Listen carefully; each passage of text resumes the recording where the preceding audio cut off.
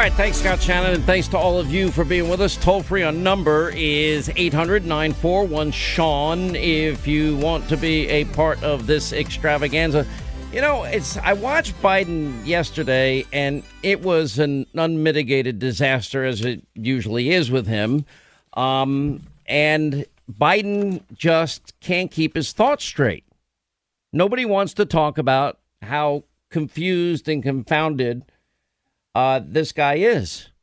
But it's really that bad. The blood of patriots, you know, and all the stuff about how we're going to have to move against the government.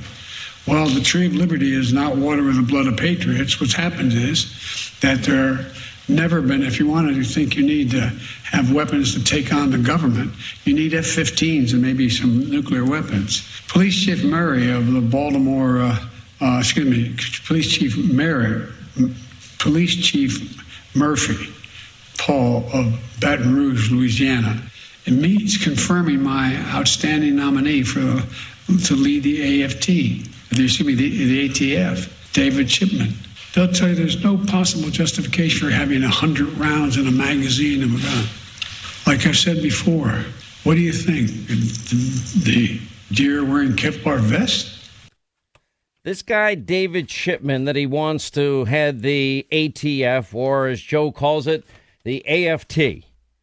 Now, if you listen closely, the president, it was almost incomprehensible most of yesterday. You know, one thing, I've talked to a lot of people in the medical profession, and I just happen to, I don't know how it worked out this way in my life. I have many friends that are doctors. I've actually watched in an operating room a brain surgery take place. And it is the most fascinating work you ever want to watch in your life. And the modern medicine and great surgeons and gifted surgeons. I did an interview recently with this guy, Dr. Eduardo Rodriguez. This guy did the first successful face transplant. There was a fireman. I got to meet this guy. This guy's amazing.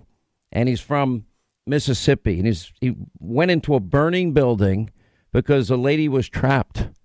And he's a volunteer fireman. He goes in the building, then one of the floors collapsed right on top of him and burned off most of his face.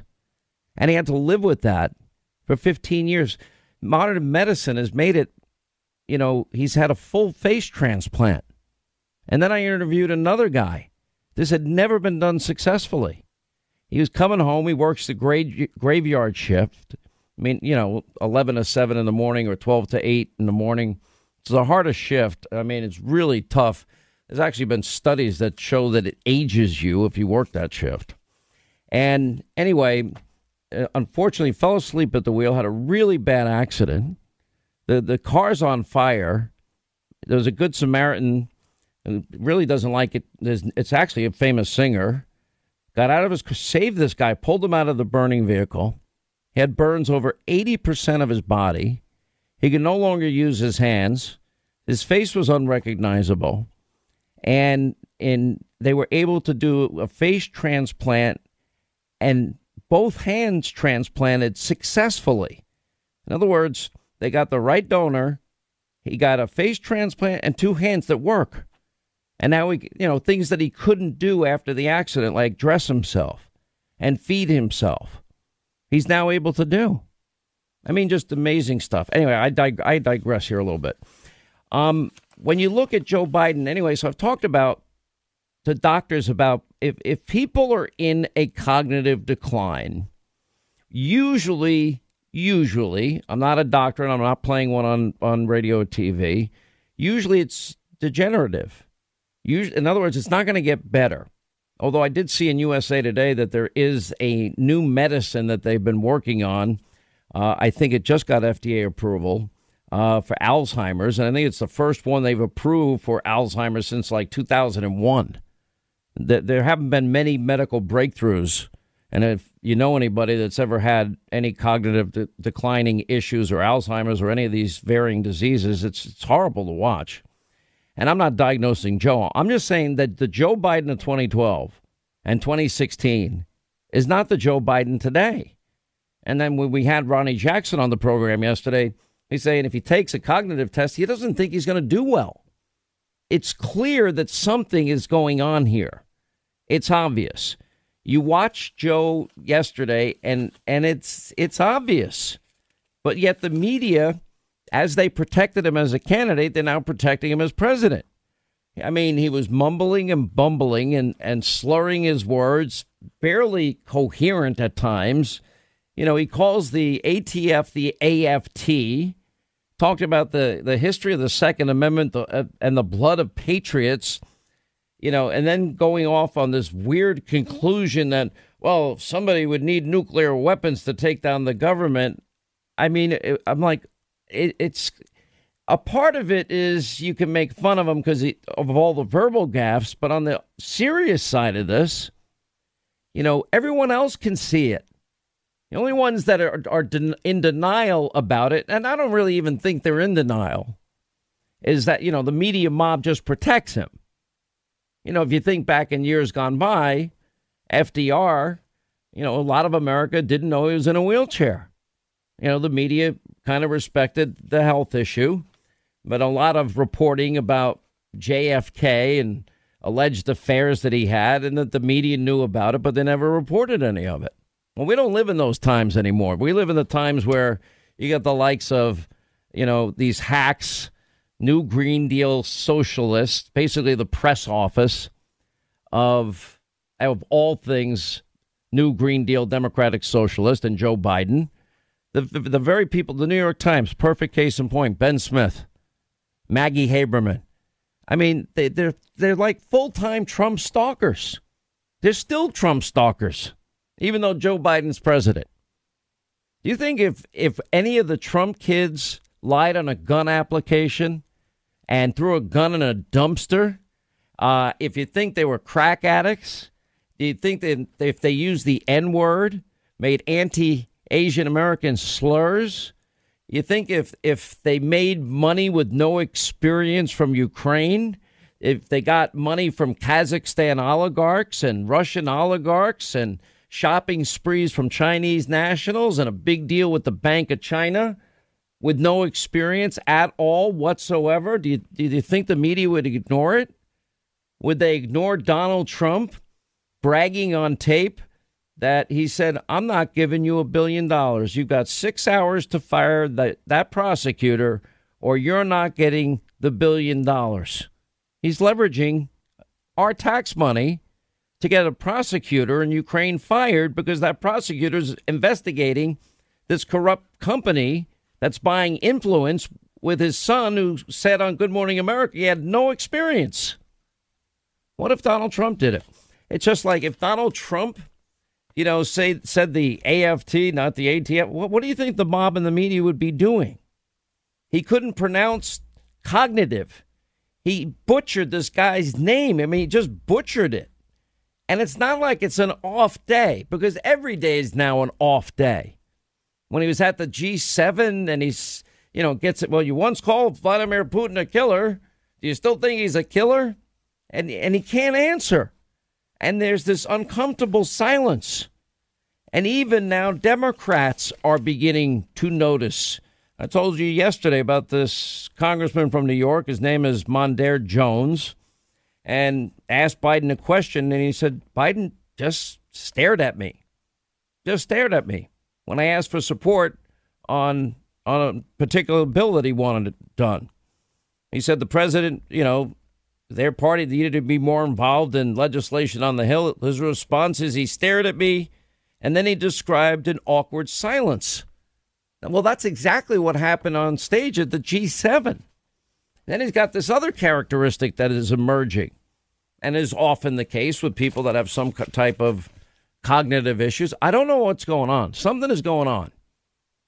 And the reason that I don't get hit by the mob in the media is because there's so much tape. I've actually been expecting it. I have my defense ready. We have the montage of all montages already made that I haven't played yet, because it's so damning and scary even to think that, you know, that this is a very hostile world. There's evil in the world. There's a lot of evil in the world. And the evil in the world is such that you can't trust any actor that's hostile like Vladimir Putin. He's not dumb, but he is evil. It's a hostile regime. We know what China did to the whole world. China's geopolitical ambitions know no bounds at all. Kim Jong-un has nuclear weapons. Iranian mullahs want them. Radical Islamic terrorists, they're studying Joe Biden. And they're not influenced by the corrupt media mob and by big tech. Anyway, so Joe goes out there and, he's I mean, there was no criticism yesterday at all. All he wanted to do is talk about taking away your right to keep and bear arms. It's got new crime prevention. Now, remember, and blame Donald Trump. This started on Trump's watch. Well, he didn't even recognize, Democrats wouldn't even say there were riots last summer. He never uttered a word about it at his own convention. Police stations burned to the ground, autonomous zones and summer of love zones and chop zones and Chaz zones and police precincts burned to the ground and looting galore and cops pelted with rocks and bricks and bottles and Molotov cocktails. What about the group Black Lives Matter? The ones that are on tape chanting, what do we want, dead cops? When do we want them now? Pigs in a blanket, fry them like bacon. Never mentioned any of that. He had no criticism of these no bail laws. Didn't have any criticism of this defund the police effort. His own vice president, helped promote a bail fund to get the people that were responsible for the rioting in Minnesota out of jail. You can't make this up. Lack of enforcement on current gun laws is rampant. Every single person that we have on video involved in arson and looting, they're not being charged, not one of them in New York. They've made decisions now, prosecutors, not to charge anybody. What do you think the result of that is going to be? It's basically a license to keep doing what you're doing. And you got this idiot, that David Shipman, that he wants for the AFT, to quote Joe. This guy's unqualified. This is a guy that said, well, we should lock people up before they commit crimes. Really? Have you ever heard of a document? It's called the U.S. Constitution. This is a guy that, is a gun hater. Do you believe in banning assault weapons? I do, sir. Okay. Define assault weapons. Assault weapons would be something that members of Congress would define. Well, how do you define it? You're going to be running the agency. Senator, I think this is a good question. If I am confirmed as ATF director... I got 35 seconds left. Define it for me, would you please, sir? What's an assault weapon? Yeah, Senator, the bill to ban assault weapons is what is your dozens of pages. There's no way I could define an assault weapon. You don't have any. You're going to run this agency and you don't have a definition of assault weapon? Scary. All right, rolling along, Sean Hannity Show, 800-941-SEAN. You want to be a part of the program? We can do this flashback because Biden said, yes, absolutely, when asked if funding should be redirected from the police. Maybe Joe thinks we forgot because he probably forgot. He knows that both he and his fellow Democrats, he knows that their overt support of defund the police movement. We'll show you all of this tonight on Hannity. 9 Eastern. They supported all of it. We'll give you the timeline. We'll give you the history tonight in full. Even Thomas Friedman at this New York Toilet Paper Times. By the way, they need to return their fake Pulitzers. It's time for them to do the honorable thing and return it. Maggie, you got to return it. Ben, you got to return it. Anyway, and get President Trump reelected in 2024. We'll see. He warned yesterday that this issue could sink the Democrats and help the Republicans in 2022 and reelect Trump in 2024. Anyway, we have Biden on tape being asked directly if he agreed with redirecting funding away from the police. He said, yes, surplus absolutely. Military equipment for law enforcement. They don't need that. The last thing you need is an up-armored Humvee coming into a neighborhood. It's like the military invading. They don't know anybody. They become the enemy. They're supposed to be protecting these people. So my generic point is that... Do we agree that we can redirect some of the funding? Yes, absolutely.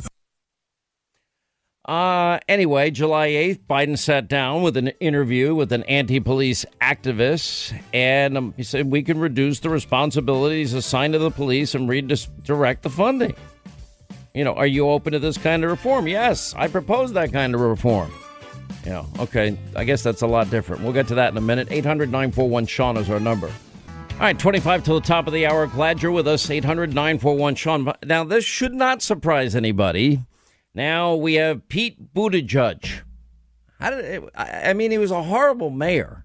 How did he get this job as transportation secretary? I don't know what area of expertise he has, but he was able to get it for whatever reason.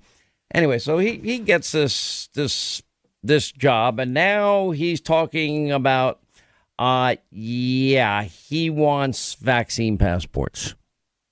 This is now happening more and more and more. Now, I'm having a hard time understanding this because I thought we were all told repeatedly to follow the science, weren't we? I had a nurse on Hannity last night on TV. There's a lovely woman. She worked all through the entire pandemic, saving lives and risking her own life and risking contracting COVID the whole time. Like so many other frontline healthcare workers, to me, they're all heroes. In Houston, at Houston Hospital, they fired it's actually Houston Methodist Hospital. They fired 153 employees because they choose not to get vaccinated. In this nurse's particular case, she had the vaccine. She had the virus. I would not have disclosed that. When she agreed to be on the show, I did have my team ask if it was okay with them, if we could talk about her status. And she said, no, I had COVID. Now, there was a Cleveland Clinic study last week that said if you had COVID, you don't need the vaccine.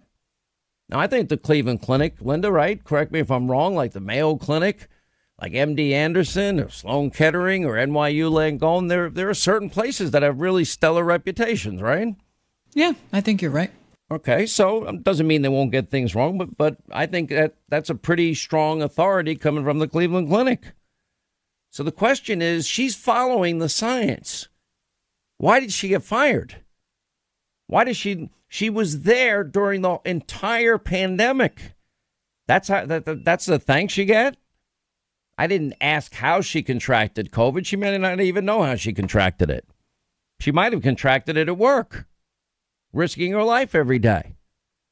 Now, we're also told, and this is something I don't understand either, both Joe Biden and Nancy Pelosi are wearing masks at a funeral service, and both are fully vaccinated.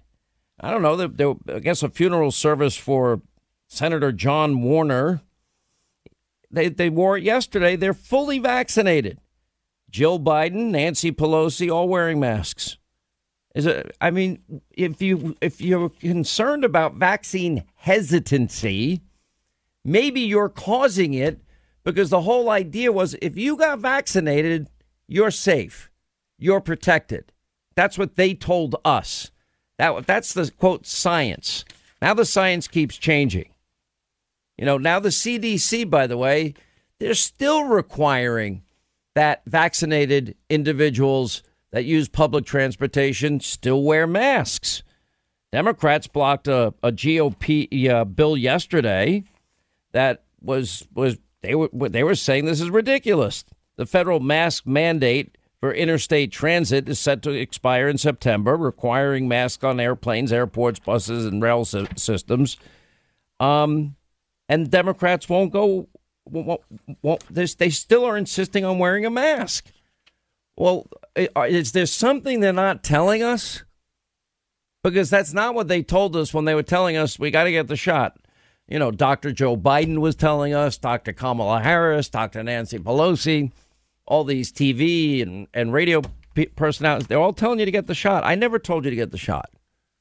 I said, I want you to take this virus seriously because it can kill people. We know that. 600,000 Americans we lost. Worldwide, millions of people. I'm not a doctor. I don't know your medical condition. It is beyond any advice I'm qualified to give you. Now, just like I don't tell people how to invest their money. I tell people what I don't like. I'm not a big stock market person. You know, recently I've dabbled in cryptocurrency, but I wouldn't recommend it to anybody. Just, you know, that's your personal decision. You got to do your own research. But I told people, take it seriously. Do your own research. There's a tremendous, voluminous information all over the internet. Read it. And then talk to your doctor or doctors. Talk to medical professionals you trust. And then based on your specific, unique health condition, then you got to make a decision. Now we're being told that kids don't need to get vaccinated. You know, they were going to vaccinate kids like 2 years old. And then it keeps changing. You know, Congress demands to probe the super spreader Wuhan military games in October 2019. Athletes from several countries got sick with COVID symptoms. Recalled streets being locked down 2 months before China ever reported the first case. The greatest evidence, we knew. We know that Fauci knew that gain of function research was taking place inside of this Wuhan virology lab.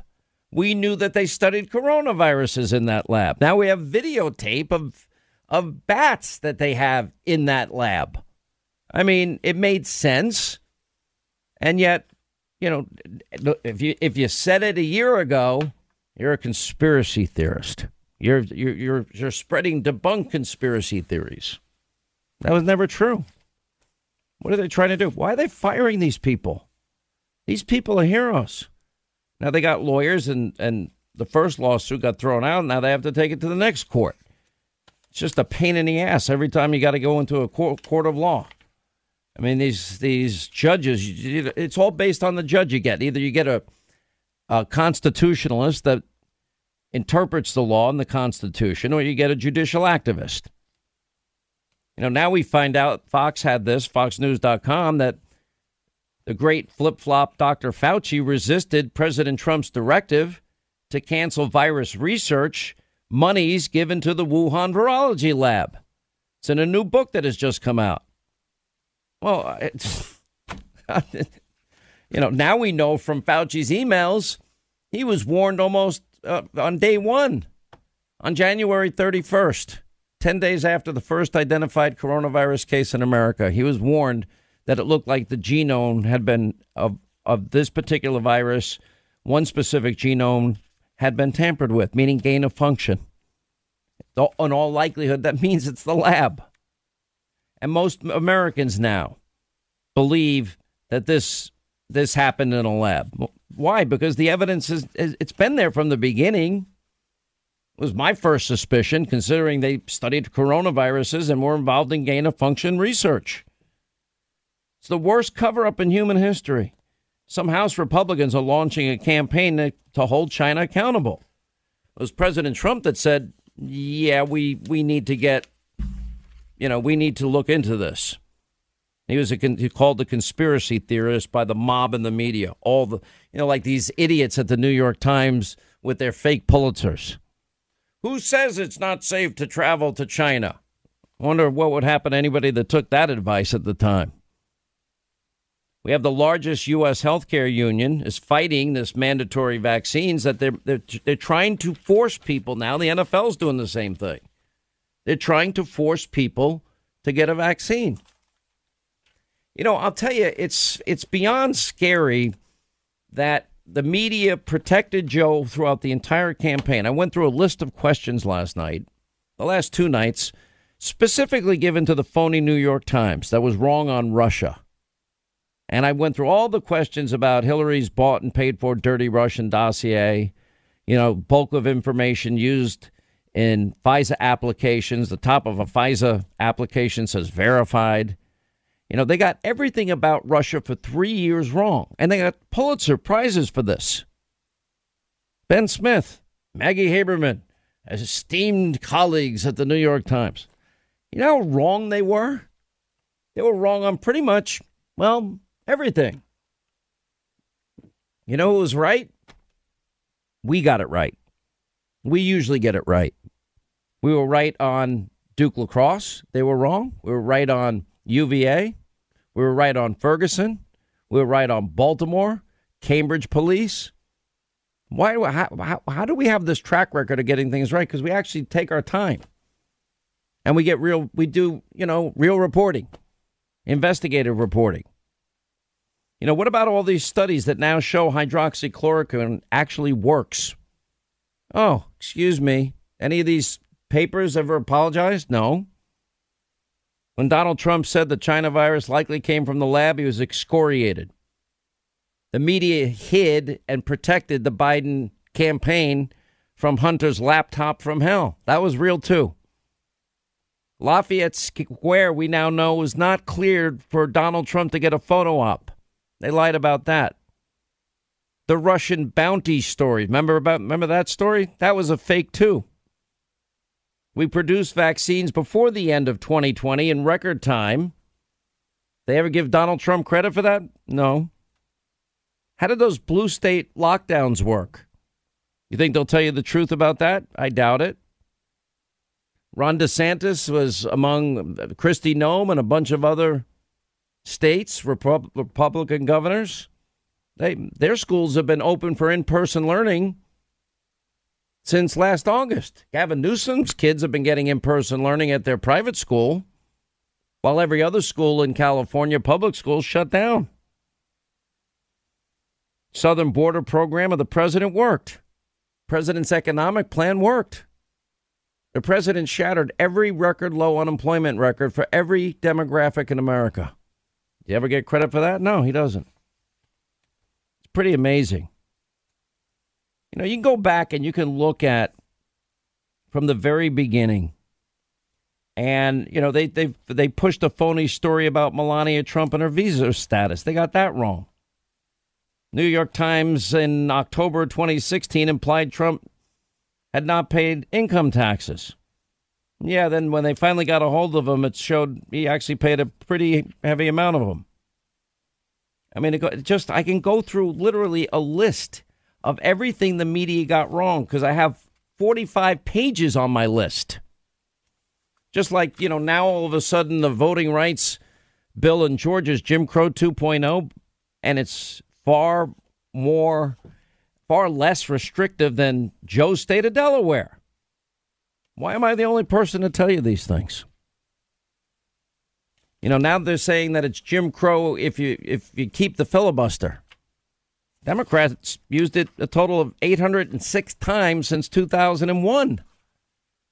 In 2020, they used it 115 times. In 2019, 212 times. The year before that, 123 times.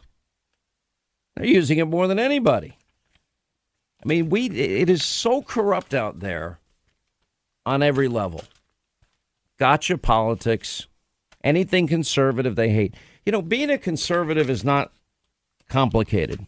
Oh, and by the way, on this other issue, Jab at Morgan Stanley is barring employees that don't get a vaccine from going to the office. They're not following the science either that we're told. I'm just, I look at the media landscape out there and I just see nothing but pure corruption. The difference between this show and what conservatism is simple. The things that I believe in, I can sum it up, and I've been summing it up very quickly for you. We believe in liberty, freedom, capitalism, our Constitution, low taxes so people will incentivize people to invest and build and produce, limited government regulation. We believe in choice for schools so parents can choose where to send their kids to school. New York, they spend $27,000 a student. They're one of the worst records of anybody. We believe in law and order, safety and security. We believe in health care, free market solutions, protecting pre-existing conditions. I agree with that. We want energy independence. We want secure borders. We want constitutionalists on the bench, free and fair trade. And we believe, as Reagan said, in peace through strength. Am I missing much? Because that's what I believe for 33 years that I've been on the radio. I just haven't summed it up that well. It took me 33 years to break it down into its simplest form. And we tell the truth. All these people are liberal activists, but they don't tell the truth. All right, hour 2, Sean Hannity Show. Toll free on numbers 800-941-SEAN. You want to be a part of the program. As we pointed out to you yesterday, now when Republicans do some good things, you got to give them credit. You got to reinforce good behavior. And the fact that all 50 Republicans in the U.S. Senate said no to SR1 or S1. That's the, basically the Politicians Protection Act. They'll work in perpetuity, but there's still power grabs going on. For example, we're watching the ever flipping and flopping and flailing of Joe Manchin. Right now, he says that he's against ending the legislative filibuster. I don't know if he'll hold to that. Senator Sinema out in Arizona has said the same. But it doesn't matter. It's kind of, I just keep going back, comparing Georgia's new voting law, far more accessible than Joe Biden's state of Delaware. Where does he get the nerve to call this Jim Crow 2.0? And it seems like, we know that, and we've chronicled many times how every 2 years, every 4 years, that Republicans are racist, and they're sexist, and they're misogynist, and they're homophobic, xenophobic, Islamophobic. Now I guess we can add transphobic, that want dirty air and water, and they want whatever Republican who's leading at the time to take a picture of grandma, put her in a wheelchair, and throw her over a cliff. But now the use of the race card is pretty much every day. If you're against getting rid of the filibuster, that's racist. If you're against having voter ID laws, that's racist. That's Jim Crow 2.0. When you look at the filibuster, well, we went back to 2001, and Democrats have used the filibuster 806 times. 115 times last year, 212 times in 2019, in 2018, 123 times. 806 times. So does that mean for 806 times that they themselves were practicing Jim Crow? Because anyway, it's, when it's convenient, they just flip and flop on these positions. They act like, it'd be a disaster if Mitch McConnell did it. President Trump was pressuring Mitch McConnell to do it. Mitch McConnell didn't do it. Republicans didn't do it. Anyway, here's the Democrats now on the filibuster issue. What I mean by rigged is this. We have a right to vote in the United States that is afforded to eligible American citizens. But we have seen over the last 20 years a constriction on who has the right to use that right. We have seen it through voter ID laws. You can't get on the rolls, and if you get on the rolls, you can't stay. These laws are a blast from the Jim Crow past, and they have no place in 21st century America. Discriminatory laws and laws that were designed to suppress folks' rights to vote. Instituting photo ID laws that on the surface sound good. If you poll the average American, they'll say, yeah, well but in practice, that's not always easy to do. At the moment, what's going on about voting rights is downright evil. With these unnecessary and unjustifiable voter ID laws, it becomes a poll tax because you don't know what form of ID the government will actually. The other restriction a poll tax. How do you say it's a poll tax? It's a modern-day poll tax. When they're trying to make voting harder and harder, dealing with these voter ID laws, this is not about voter verification. This is about voter suppression. You suggested that voter suppression is more insidious now in 2019 than it was even in the 60s. How so? We have always struggled with voter suppression. Republicans claim they're making it easier to vote and harder to cheat in an election. In reality, they're making it harder to vote and easier to cheat in an election. And we all know it. It is the most pernicious thing. This makes Jim Crow look like Jim Eagle.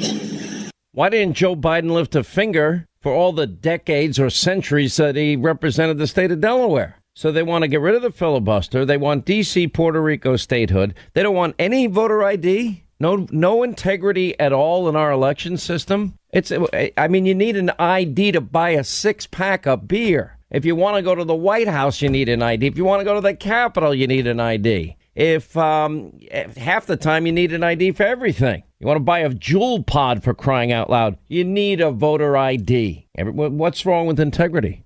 Barack Obama got elected twice, and there were voter ID laws in every state. Was that discriminatory against him? Anyway, here to discuss this and much more is Senator Mike Lee from the great state of Utah.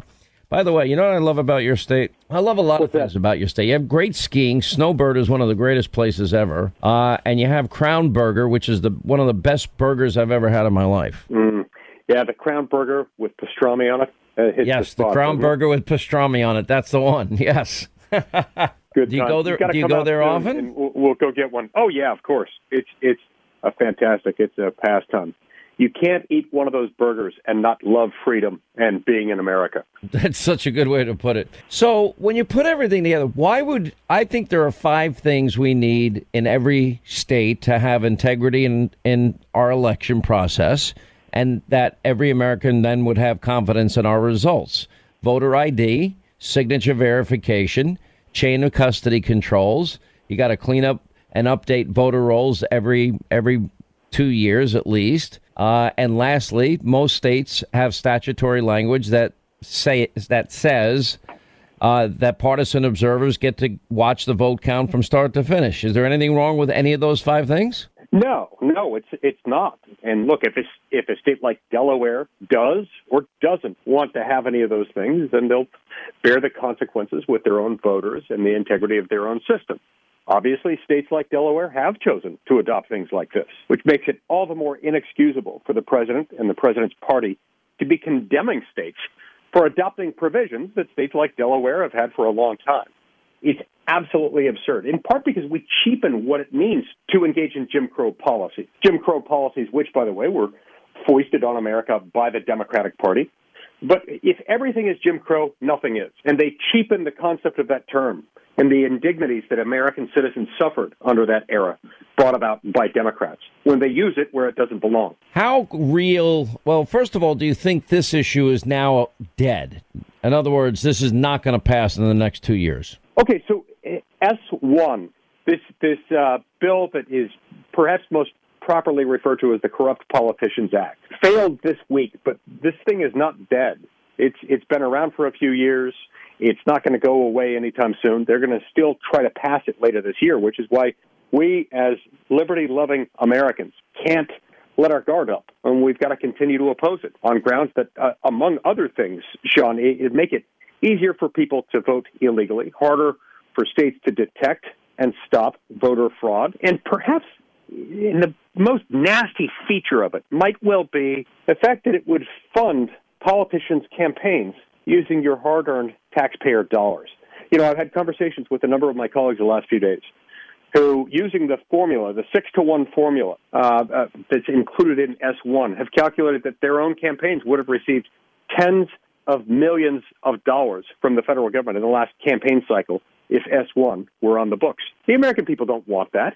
That causes all sorts of problems, including the fact that when the government decides to fund campaigns, it has to decide which campaigns it's going to fund. That's really ugly. So let me ask you about these other power grabs. What are the odds that they will eliminate the legislative filibuster? What are the odds that they will successfully pack the courts, especially the Supreme Court?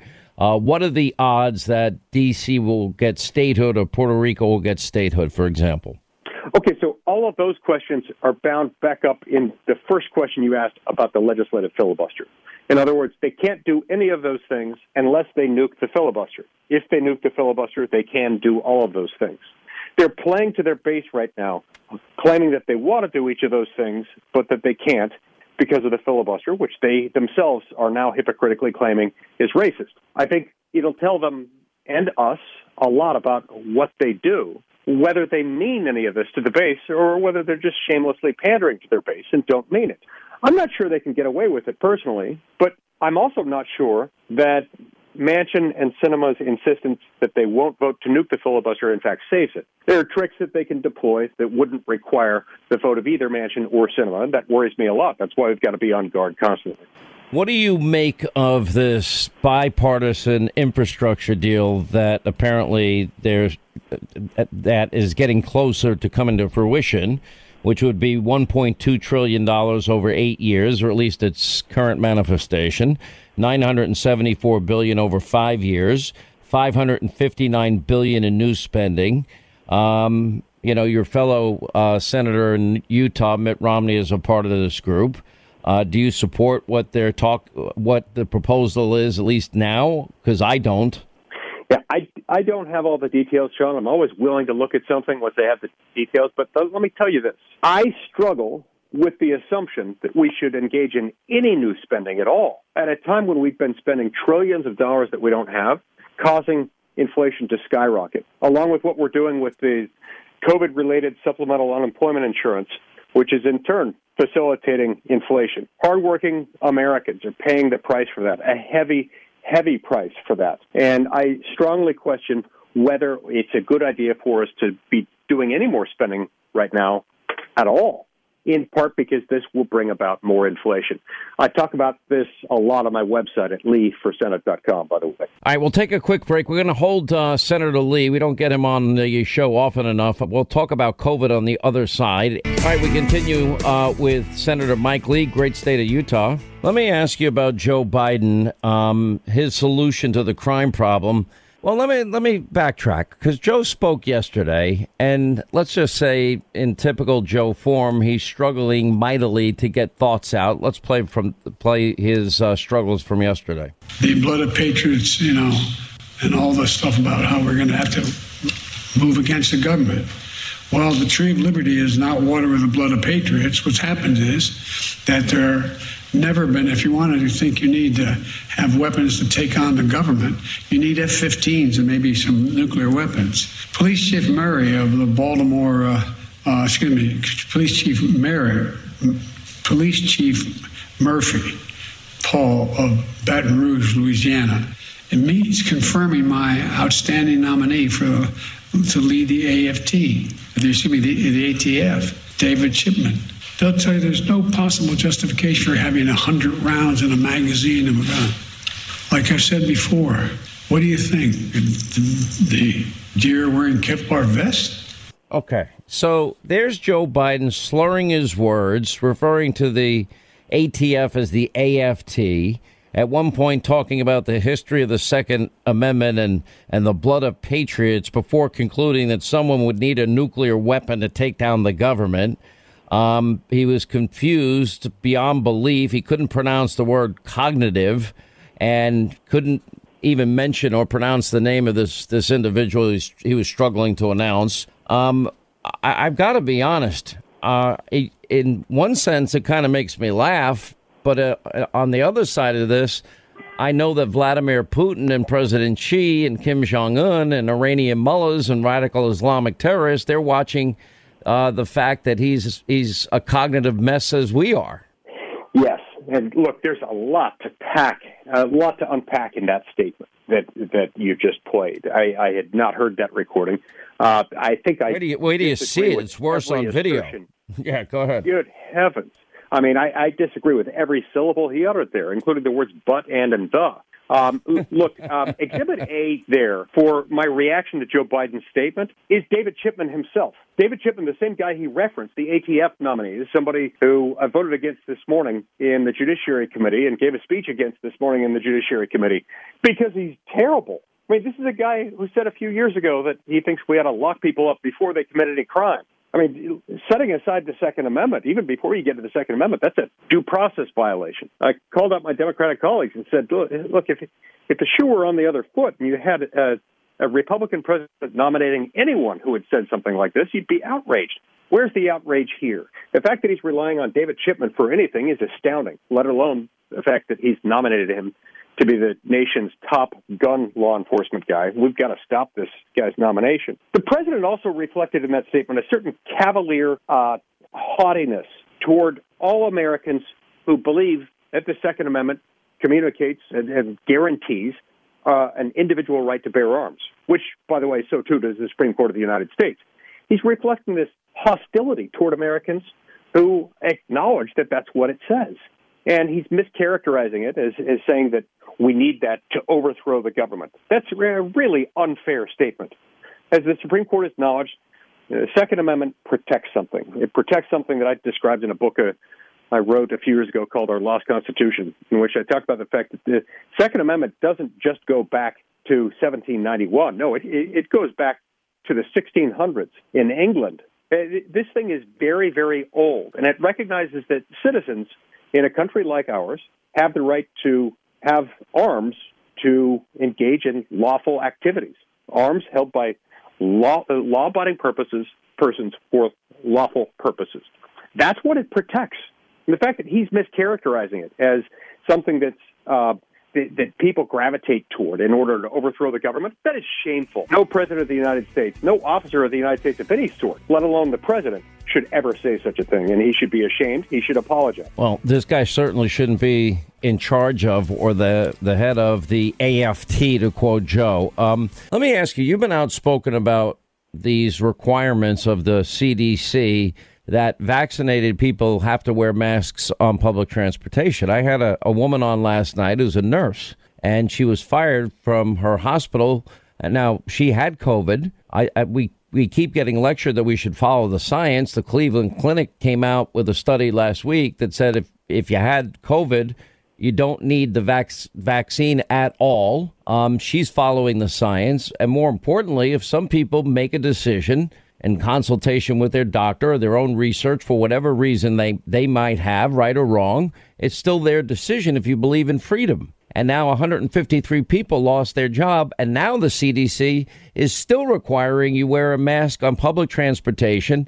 And Joe goes to a funeral of somebody and he's still wearing his mask, even though he's fully vaccinated. Now, if there's any vaccine hesitation, isn't it being caused by them? Yes, absolutely. In fact, what they're doing is they're disincentivizing people from getting the vaccine, which is counterintuitive, given that that's what they claim to want. When you take away incentives that other people would otherwise have, if they're told, look, there's no need for you to wear a mask in public, once you've had the vaccine, more people are going to get the vaccine. So this runs contrary to what they themselves claim they want. And it runs contrary not only to freedom, as you mentioned, but also contrary to the CDC's own science. They have yet to produce a single shred, a single scintilla of evidence supporting the idea that fully vaccinated persons need to wear a mask in public. They simply don't. By the way, I asked them 2 months ago to provide any evidence they have to support the idea that even children as young as 2 have to wear a mask on public modes of transportation. Oh, my gosh. So you see these parents getting kicked off of airplanes? I mean, it's unbelievable because they can't keep a mask on their 2-year-old. That would be called normal. No 2-year-old wants a mask on. Senator, it's great to catch up with you, and we're going to be following your race out there. You've done a great job for the people of Utah, and I'm looking forward to you winning your reelection. We'll be following it all along the way in 2022. Thanks for being with us. Thanks so much, Sean. Great to be with you.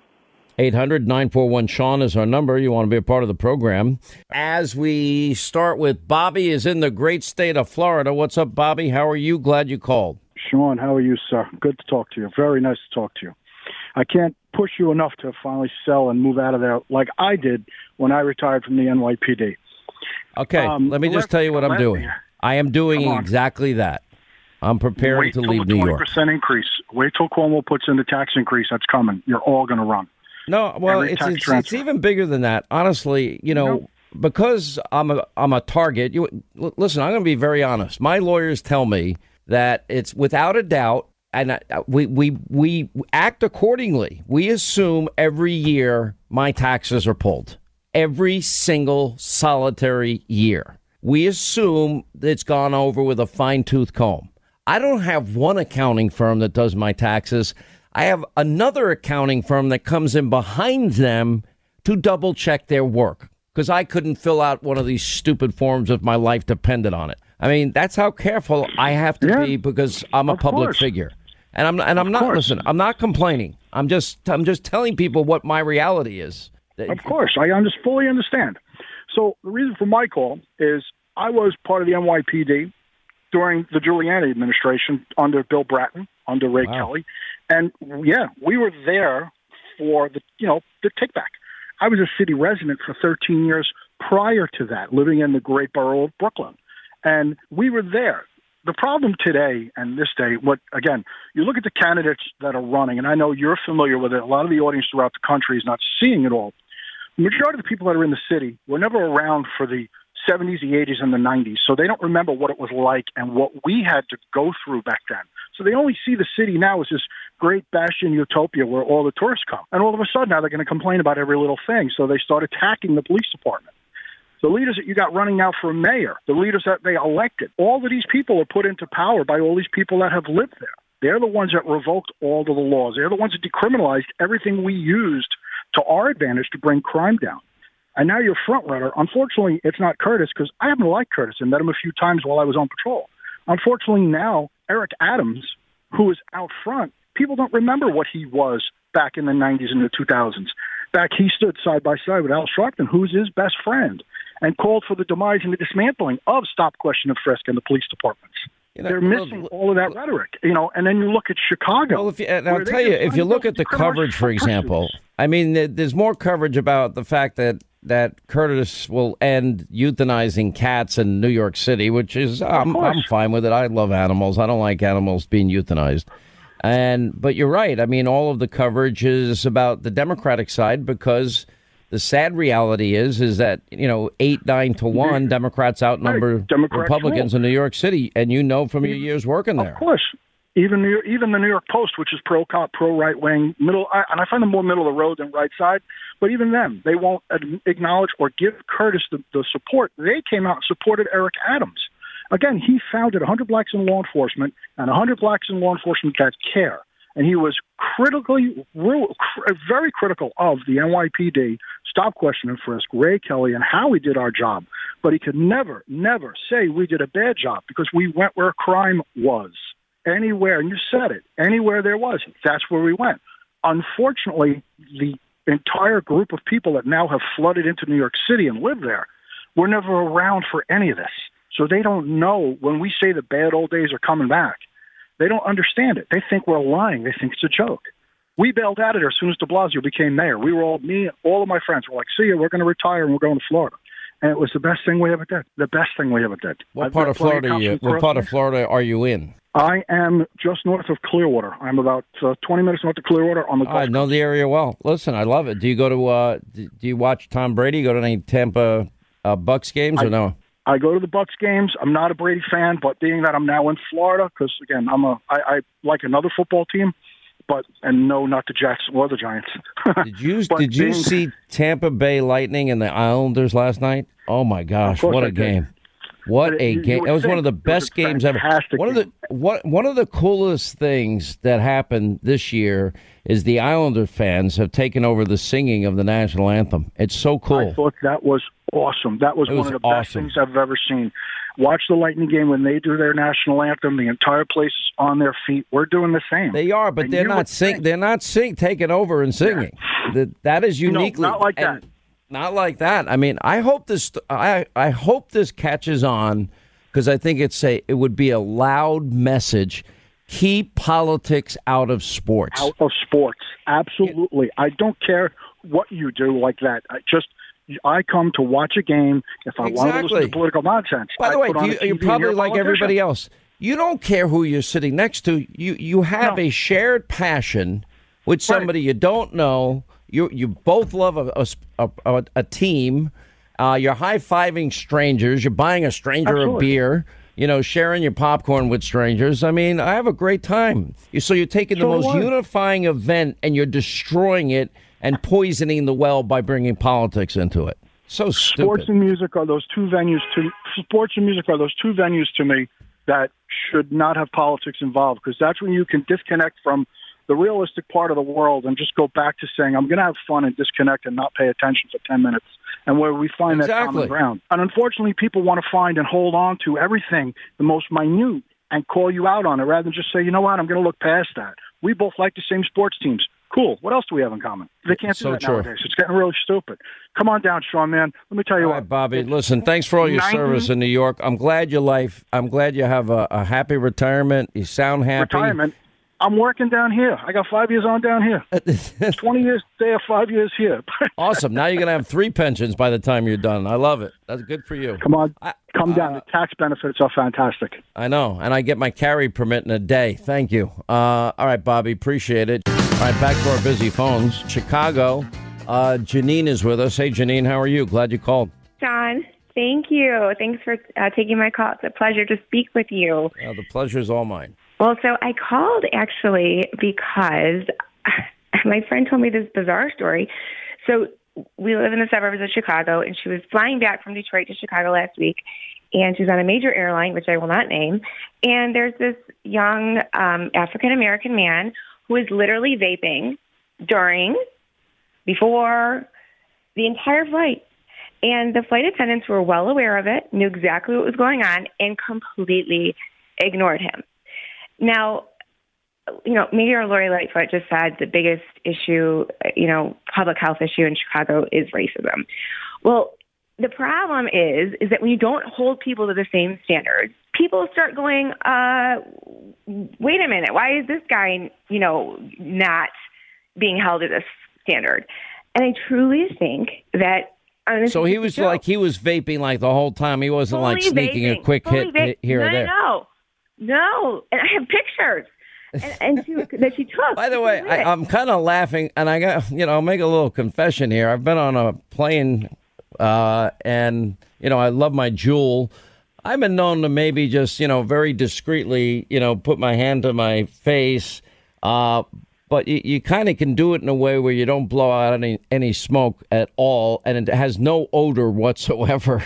I might have done that once or twice. Linda, would you say that that's pretty accurate? I'd say it's a lot more than that. Remember we had the long flight, everybody, the whole TV team, the whole radio team. We're on, which was it? We were on Emirates Air. Where the hell were we going? Singapore? That time we were going to Vietnam. Okay, it was like 20 hours in the air. I'm not going 20 hours without a hit on my Juul. I'm not doing it. I'm sorry. But you can do that in the bathroom and, but it doesn't smell. It's not like a cigarette. It's nothing like that. But if the guy's that brazen about it and that dopey about it, I mean, if somebody said to me, don't do that. Well, first of all, I'm not stupid enough to get caught. I mean, the guy's an idiot for just doing it out in the open. Well, she just couldn't believe it. Like, nobody would at least just say something. I mean, as of this year, it is a federal offense. I mean, that's a federal offense to take a hit on a Juul? Yeah, according to the FAA, it is. You're not allowed to have any Okay, I never did it my whole life. That's just a joke. That was for radio hyperbole purposes only. Okay. No, the whole point is that I think, maybe somebody could have said, hey, maybe just put that away, or, maybe that's not the safest thing or whatever. They just ignored it. No, that's inconsiderate. I agree with you. But I do feel like overall that there is this idea that certain groups, based on, very superficial things, like whether it's your skin color or whatever, they're not being, there's not an objective standard, that there is this very woke idea of making laws really subjectively applied, and that doesn't work. And I think we have to really look at all the things they're doing, like you were talking to the last senator, and he was talking about voter ID and all this.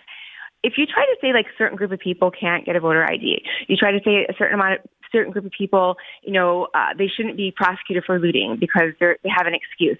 You constantly make up excuses for people, and that is not holding everyone to the same law. And I'm sorry, but it's dehumanizing. It dehumanizes that group. It's like saying that that you can't make that moral choice. I'm sorry. Let me tell you something. They're not. The only reason Democrats want this is because they think they can cheat. That's it. There's no reasonable explanation. All right, I got to roll. Let me just say I've never taken a hit on a Juul on what was it, Emirates Air. Never did it once, right, Linda? That's right. I mean, well, first of all, the guy sounds like an idiot. I mean, you could do it discreetly and not show everybody what you're doing. I don't think he's being an idiot. I think he's just one of those people who does not think that the law applies to him. He probably went to the Hillary Rodham Clinton school of the law does not apply to me. Listen, it's not like I mean, it's not a danger to anything or anybody. Doesn't matter if it's a danger or not. It matters. No, I think you got to be considerate of other people around you. If they don't want smoke in their face, Even if That's it has right. no odor, they don't want it. He's very lucky he wasn't sitting in front of me because I wouldn't have tolerated it. We had our own little compartment in first class where you can close the door. I mean, but even still, smoke travels. It's not like it's stopped by anything. No, you're talking about smoke. When I'm not talking about smoking it outright, I'm just taking it like an occasional right. But that's what that guy was doing. That's what she was talking about. He was sitting there like he was in his living room. No, yes, no. What an idiot. He was like, "Oh, hey, just gonna vape a little." Mean, you know, the sad thing is, and then you're creating a confrontation. You're putting the flight attendants, in a bad position because now they got to tell you to stop. Then if you tell somebody to stop something, then a potential conflict arises. And then the next thing you know, you're making an emergency landing to throw some jackass off the plane, and you just wasted 3 hours of your day, at least. Exactly. And they decided to ignore it and get everybody where they were going. Yeah. Quick break, right back. Stay right here for our final news roundup and information overload. All right, news roundup, information overload hour, 800-941-SEAN. You want to be a part of the program. So, finally, Kamala is going to the border. She needed to first travel to, Guatemala and find out what are the real causes. Why are people coming to the border anyway? Well, number one, you as a candidate said you'd get free health care. Joe invited people. When I get elected, come to the border. You'll get asylum. And now we have record numbers of illegal immigrants. They're not even getting stopped. They stopped the stay in Mexico policy. They stopped building the border wall. They brought back catch and release, but it's a revised version of it, which is basically process and release and don't even give a court date. And then we'll invite your whole family. And by the way, if you were deported because you entered the country illegally and you were sent back, we're telling you to come back and we'll let you apply for asylum now. I mean, that's how nuts this is getting. So it's taken all this time for Kamala Harris to realize, maybe I should go to the border and see what's actually going on there. Okay, it's a little bit late and a little too late. And, it's been 92 days since she's been appointed the border czar. 23 Republicans, by the way, have now moved to censure of Joe Biden for sabotaging America's border security. Well, he's facilitating the law breaking. He's aiding and abetting, as a matter of fact. He's not enforcing the laws of the land, which he swore an oath to do such. Harris's border visit apparently will avoid any illegal immigration hotspots. When she goes there tomorrow, they're going to keep her apparently hundreds of miles away from any of the illegal immigration hotspots to make sure the American people don't see the problem that she's been avoiding. I doubt she's going to walk into any of the cages that she and Joe have been building, where we have all these kids in the middle of a pandemic, a very high rate of people testing positive for COVID in the middle of a pandemic, living on top of each other. I mean, this thing is a joke. She's been doing next to nothing the entire time. The Attorney General of the great state of Arizona, who also announced that he's running against Senator Kelly in 2022, Mark Brnovich is with us. He invited the vice president a long time ago to come. So I guess they're checking the box. But the real reason that she's even going is because Donald Trump started trolling her. And he announced that he's going to the border next Wednesday. And I'll be down there with President Trump and with Governor Abbott.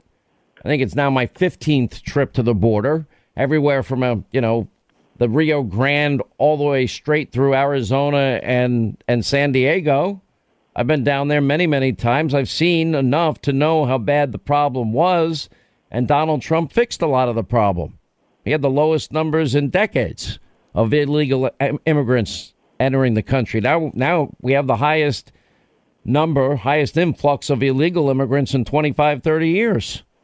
Mr. Attorney General, thanks for being back with us. Thank you, Sean, for having me.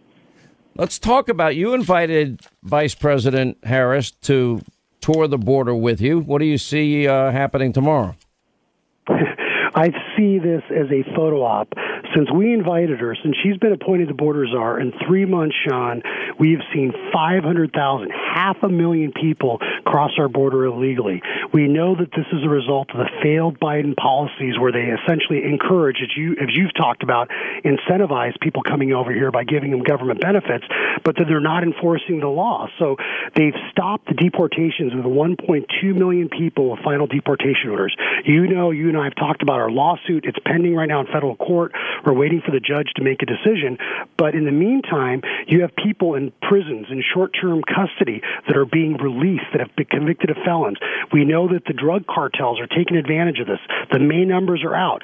300% increase in fentanyl coming across our border. We know that Biden's own FBI director, Christopher Wray, testified that there's no question that cartel activity is spilling over to our border. So finally, seeing that this is indeed a crisis, even though they won't call it that indeed it's endangering American lives, she's going to go down for a photo op. And it's just so disappointing to me because they're not talking about actually just enforce the law, Sean. Enforce the law as it is. That's the first step to addressing the problem. Let me talk about the law aspect of this, and you correct me if I'm wrong, but my recollection is during the Biden-Obama years that then governor of Arizona, your state, Jan Brewer, tried to take the federal government to court because they weren't enforcing the laws of the country, which is we have laws. You're not allowed to enter this country illegally. And now, unfortunately, because I talked to Governor Abbott many times about this, governors they literally have handcuffs on. They can't enforce the laws that the federal government are supposed to be enforcing. That has now put Governor Abbott in the position that he's now dedicated $250 million to building his own wall. Explain to me that if the federal government refuses to enforce the laws, why can't the states do it? Well, Sean, you are right about that prior case history, and that's what happened. Is the U.S. Supreme Court case went up. Governor Brewer tried to, make certain crimes, state crimes related to immigration, and the U.S. Supreme Court basically said, no, this is something the federal government has the responsibility to do. It's clear in the Constitution, so therefore the states are preempted from doing anything. The problem with that, and this is the problem that's going on in Washington, D.C., they're doing all this stuff on COVID bills. They're trying to nationalize elections, all this stuff that's inconsistent with the Constitution. And meanwhile, the thing that the government's supposed to do is protect our national security, protect our borders. They're absolutely not doing. So the Biden administration, that's one of the reasons why we have these 3 lawsuits against them, is they're clearly not doing their job. And literally under Title 8 of the U.S. Code, it says the federal government shall, within 90 days of deportation order, deport people. 1.2 million people at those orders, and they're refusing to deport them. It's jeopardizing our safety. It's jeopardizing our security. And Kamala Harris going down to Central America, spending hundreds of millions of dollars, our taxpayer dollars, to address the root causes. I could have saved her that money. The root cause is that they're incentivizing and they've decriminalized people come here. And Americans, all of this country, Sean, this isn't a Texas problem. It's not an Arizona problem. We will all pay the price through an increase in drugs in our neighborhoods, increase the cartel's power, and literally the lawlessness. We're sending a message to the rest of the world that we are weak. Biden talks about red lines. Well, they won't even enforce the lines on the border right now. The lines that draw the separation between Mexico and the United States. What makes you think that the Biden administration is going to support lines or red lines anywhere else? It makes us so what does this mean in all practicality for the state of Arizona? Because you have a high percentage of illegal immigrants in the state. You can't remove them legally because the federal government prohibits that. Now they seek services. I assume everybody needs food and shelter. And those that need health care are not going to be turned away. And children are not going to be denied access to schools, are they? No, and even under law, you can't deny if someone shows up at the hospital and they don't have legal status, you can't deny them, emergency or healthcare service. And so the Biden administration is essentially having all these people come over now and telling them to come over. It is overwhelming the system, and it's going to cost taxpayers, as you know, not only hundreds of millions, billions of dollars. We know right now, and this is something, Sean, that so many people are upset about here in Arizona. There's literally a hotel in Scottsdale, Arizona, that's a detention center now in a very swanky area. If Kamala Harris wants to see what's going on with their failed policies, I would normally roll out the red carpet for her, but there's not a lot of hotel rooms available now because they're all being taken up as detention centers. We literally are spending tens of millions of dollars to house people that broke the law and then providing these benefits. It's unfair to taxpayers. It's inconsistent with the Constitution, the rule of law. You know, that's why I've got these multiple lawsuits going on trying to hold them accountable. But my goodness, this is why elections matter. We need good judges, federal judges. They're going to say, you know what, I'm going to enforce the Constitution and the law and not do what my policy preferences are. And I know President Trump tried to change that with some excellent judicial appointees, but we need more of them. We cannot let the Biden administration, its Justice Department, not only take over our elections, but basically not enforce the law and gut our immigration system. It's just unfathomable to me. All right, let's talk about the latest, and that is you're now throwing your hat in the ring. You're running for Senate. You're running against Senator Kelly, Mark Kelly, who's not very popular in the state. He seems to be the most reliable Schumer vote in the United States Senate. I've never seen him take a contrary position, unlike, for example, Kristen Sinema. To her credit, she wrote an op-ed this week why she supports keeping the legislative filibuster, and she's not going to vote with the Democratic leadership. Kelly has not done the same thing. What is the feeling in Arizona about Senator Kelly? I think Arizonans want a senator that's going to represent Arizona values and not kowtow to Chuck and Nancy. And just as you said, Sean, he is voting with Schumer every single time. He's one of the sponsors of S1, the bill that would nationalize our elections and concentrate more power in Washington, D.C. He voted for the COVID relief bill that'll stop the ability of states to cut taxes. I mean, my goodness, he is a leftist dream because he wants to concentrate power in Washington, D.C. He wants to tax, spend, and get everyone dependent on the federal government. And maybe most importantly, Sean, here in Arizona, we are in this border crisis, and he is MIA. He won't say anything. He won't do anything. And my goodness, we need senators that represent Arizona values, not be another reliable vote for Chuck Schumer and Nancy Pelosi.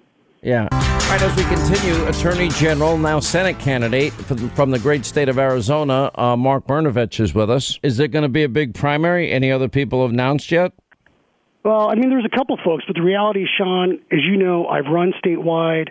I've been vetted. As you know, my wife's a federal judge. She's been through that confirmation process. I got more votes than Sinema or McSally in 2018. I'm a principled conservative. I'm the real deal.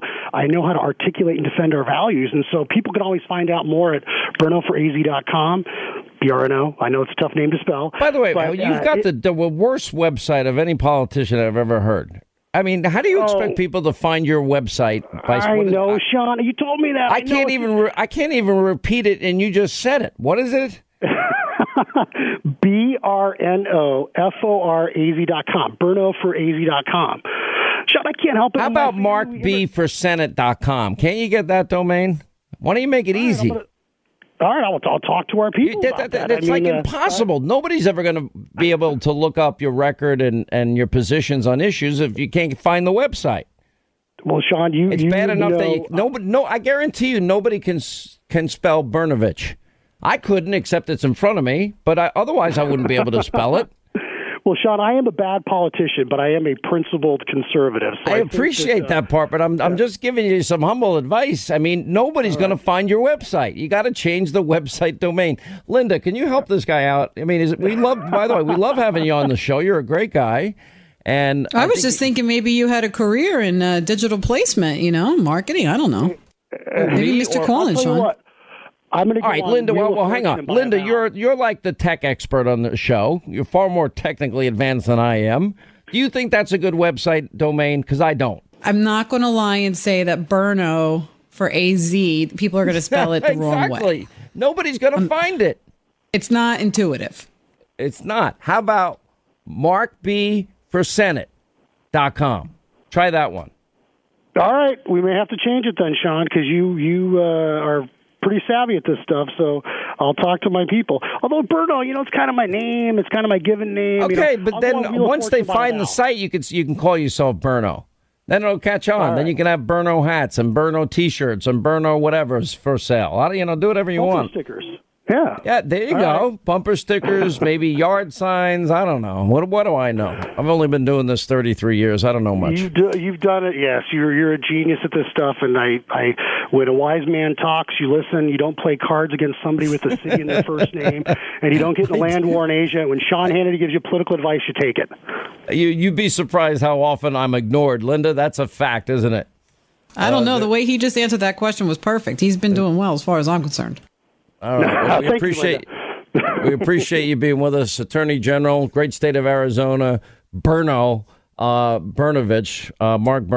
Hopefully he'll have a new website, but the next time he's on the program. Thanks for being with us. Thank you, Sean. 800-941-SEAN. You know nobody's going to find that website. I'm not disagreeing with you. It is not intuitive but to you see, if it spell was it that way. something But you disagreed Sean, with me about, hold you'd on be a mean minute. to me. What's your phone number, Sean? 1-800-941 SEAN. Sean, and do you know how many people spell that name wrong? A ton. That's why when I do an ad, well, we have plenty. We have so many calls. We can't handle the calls that we have. It's not the point. The point is that we actually spell the name wrong, and we have all the wrong spellings registered to reroute to this number. So, but wait a minute. But there's a reason I don't spell it out often. Because if you can't figure that part out, you're probably not going to make it on the show anyway because you're not smart enough to figure it out. The people that spell it SHAWN think you spell it wrong. So, No, there would be too many numbers if you spell That's not the point. AUN or SHAWN. So people have to figure out it's SEAN. And if you figure it out, you're probably smart enough to get on the air. My point is that what he should do is he should buy all the misspellings and route it back to BRNO for AZ. All right, you call him and you tell him because I don't. I will do that. As far as I go with this. Quick break, right back. All right, 25 to the top of the hour. All right, some of the other news we haven't gotten to yet. There's an angry teacher. This is pretty interesting here. At an East Des Moines, Iowa high school who's not allowed to teach CRT, critical race theory. And then the unhappy teacher, by the way, because of a mandate from the Iowa governor, Kim Reynolds, to do the Pledge of Allegiance and have an American flag in every classroom. Oh, I get the vapors. Listen. This is what's bull. Today is the first time our country has recognized Juneteenth as a national holiday, and yet I'm getting ready to go back to school in the fall. And my governor has put into place some ridiculous legislation that many governors across the country have put into place, such as I can't teach anything divisive, I can't teach critical race theory, and I can't teach about racial equity. This is at all public schools, colleges, and universities. So, teachers, in the past, we've been activists. After show of last year, we really need to stand up and do what's right for our kids right now. So this is a call to action, teachers. We got to stand up and fight for our kids because this is the other thing that my governor has mandated for next year is that every classroom, it's mandatory that we all have an American flag, and it is mandatory that we all do the Pledge of Allegiance every morning. You're going to be hearing from me a lot next year. So I'm like listening to this and I'm saying, okay, if you think your role as a teacher is not to talk about at all what makes America a great country, I don't think you belong. Who wants to send their kids into that classroom?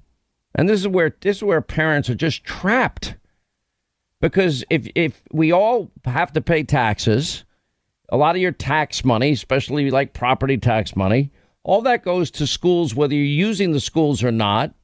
If you want to send your kid to a private school, then you got to pay more money on top of that. A lot of people can't afford to do that. I mean, my mom, the prison guard, my dad, the family court probation officer and waiter. I mean, they never took vacations. They didn't buy new cars till much later in life because they couldn't afford them because they were sending their kids to Catholic schools. It was, relatively inexpensive then, but it still was a big chunk of their budget. And they did it. They worked overtime. They did everything they could to make it work because they didn't like the public school system. I mean, it's just getting worse every day. And then you look at, I'll tell you another example government mess. Everything the government touches is a mess. For those of you that believe these false promises of new Green Deal socialism, just look at the track record of the same people that are selling it to you, because they're the ones that bankrupted Medicare and Social Security. They never put the money in a lockbox like they promised. They're the ones that can't have that support defunding the police, dismantling the police, no bail laws. So they can't even keep you safe and secure in your own town or own city. They don't believe in law and order. These are the same people that promised you get to keep your doctor, keep your care, and save money. And millions lost their doctors, lost their care, and we're all paying about 250% more. So now you're going to trust them with every other aspect of your life? Why would you put your faith, hope, and trust in people that fail to such a high level? Look at all the great benefits, the unemployment benefits. It's killing small businesses. I told you the story the other day of the CEO of Lane's Chicken Fingers in Texas. I hope. By the way, there's a company. Where is it located? In Florida. It's actually a chicken salad. It's a chicken salad fast food place. Did you ever hear about this place, Linda? No. All these variations of chicken salad. The chicken salad's phenomenal. Who would ever think that you can turn chicken salad? What are the variations? There's like all different kinds of tasting. You can look it up. I don't remember them, but I've tried many. What'd you get? And I love all of them. I love chicken salad. And you can't remember one of them and tell me about it? I got the main one. All right, how's that? The regular one. Regular chicken salad. It was so amazing you got the same old. I've tried like 5 or 6 of them. They got all different versions of chicken salad, but that's all they sell is chicken salad. And the place is like you got to wait online just to get your chicken salad. It's unbelievable. Now the CEO of Lane's Chicken Fingers, I guarantee you this place has to be doing well. And I'm glad. I'm always happy to hear that people do well in business. The food industry is a very tough business. I worked in restaurants. Is it Chicken Salad Chick? That's it, yes. Yeah, I found it. She's all over Florida. What are the versions? Let's see. Chicken salad chick, heart, soul, and chicken salad. Stacy, the original chick. Always made fresh. Chicken salad BLT. Then we got the Southern favorite. Yep. We got cranberries. Told you.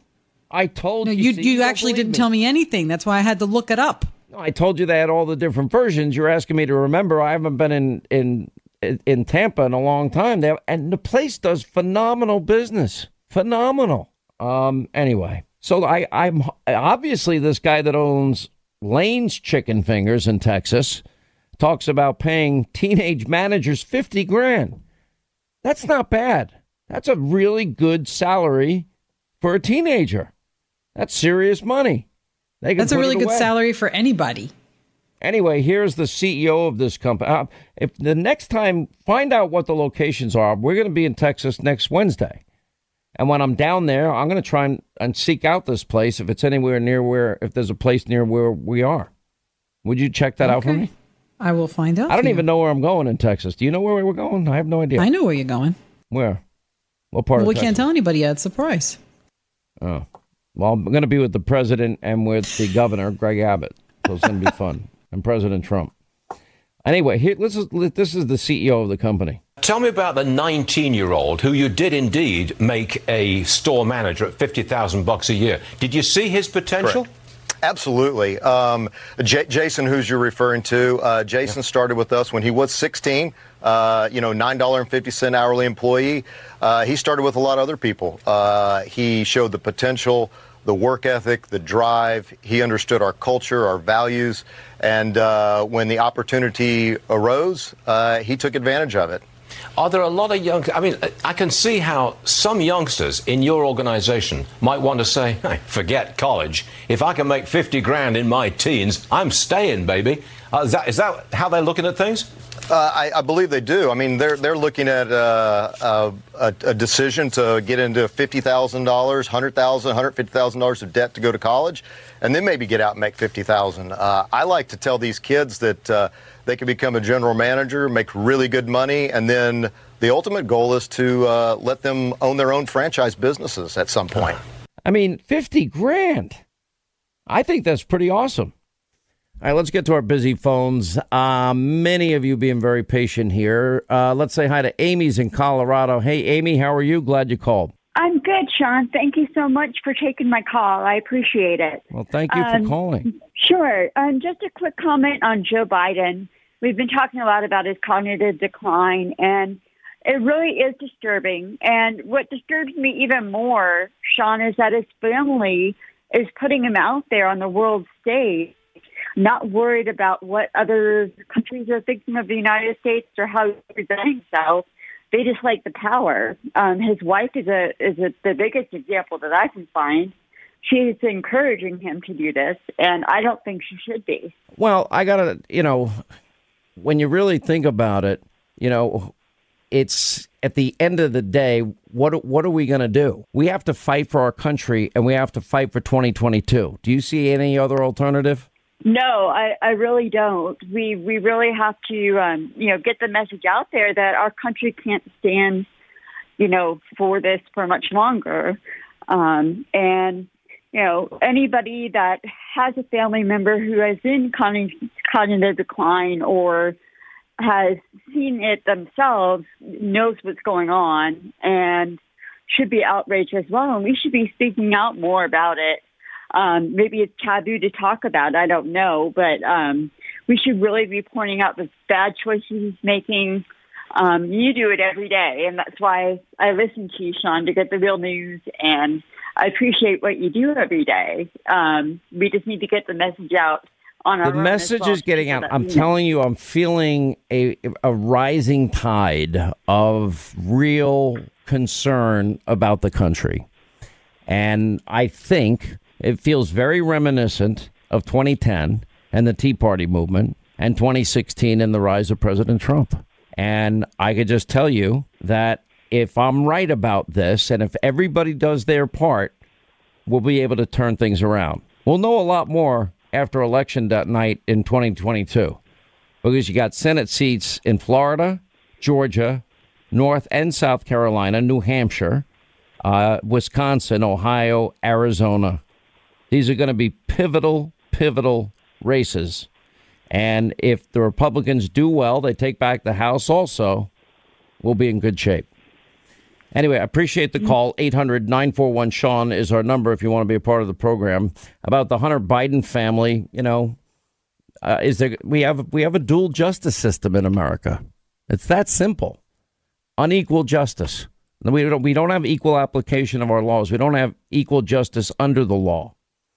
Let's say hi to, let's see here. Steve is in Indiana. What's up, Steve? Glad you called. Yes, thank you, Sean, for taking my call.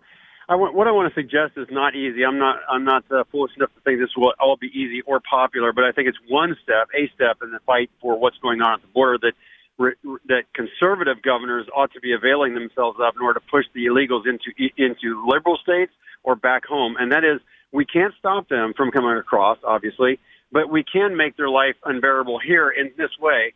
We have to remember that the people themselves who are coming, yes, they are victims of horrendous crimes coming across, but they're also both victim and oppressor of themselves because they are the financial engine. By paying their $2,000 or $3,000 to the coyotes to bring them across, they're paying that to the cartels who are themselves organized crime. And that organized crime of child trafficking, sex trafficking, human trafficking, drug trafficking is organized crime, and it falls under the RICO Act. Every state has a version of the federal RICO Act.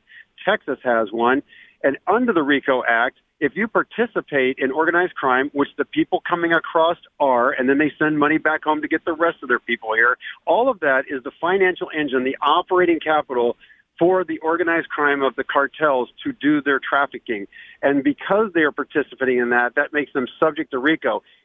What's unpopular is, if I was governor, I would make it clear that if you are feeding, if you are teaching, if you are employing, if you are in any way giving aid and comfort to someone participating in organized crime, which they are, then you are subject to arrest and you are subject to the forfeiture of your properties or whatever it was you were doing to materially assist those of organized crime. And in doing so, you don't have to arrest many, but I think you'd send the message that if you get caught with the illegals in your hotel, which I would take their hotels too, you're missing a very big point here. Joe and Kamala are paying for the hotels.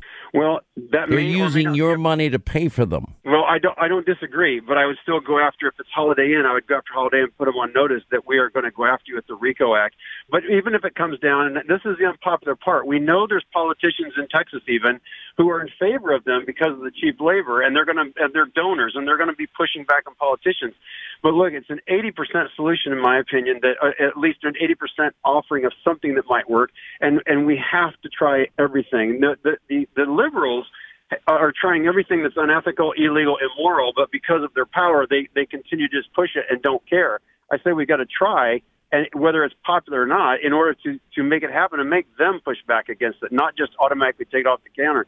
But if you look up state RICO, this falls under organized crime, and the people who are coming are participants in that crime, and therefore I think there's a lever and something that the governors can put out to their people that if you get caught with these people in your bailiwick and you're assisting them under the RICO Act, you will be arrested, you'll be charged, and your property likely forfeited. And I will suspect that there will be a wave of people that say, look, don't come here. You're not welcome here. And eventually the people themselves have to make a decision. I either move to a liberal state where they'll employ me, or I'll move back home because I don't have a place to be here in Texas.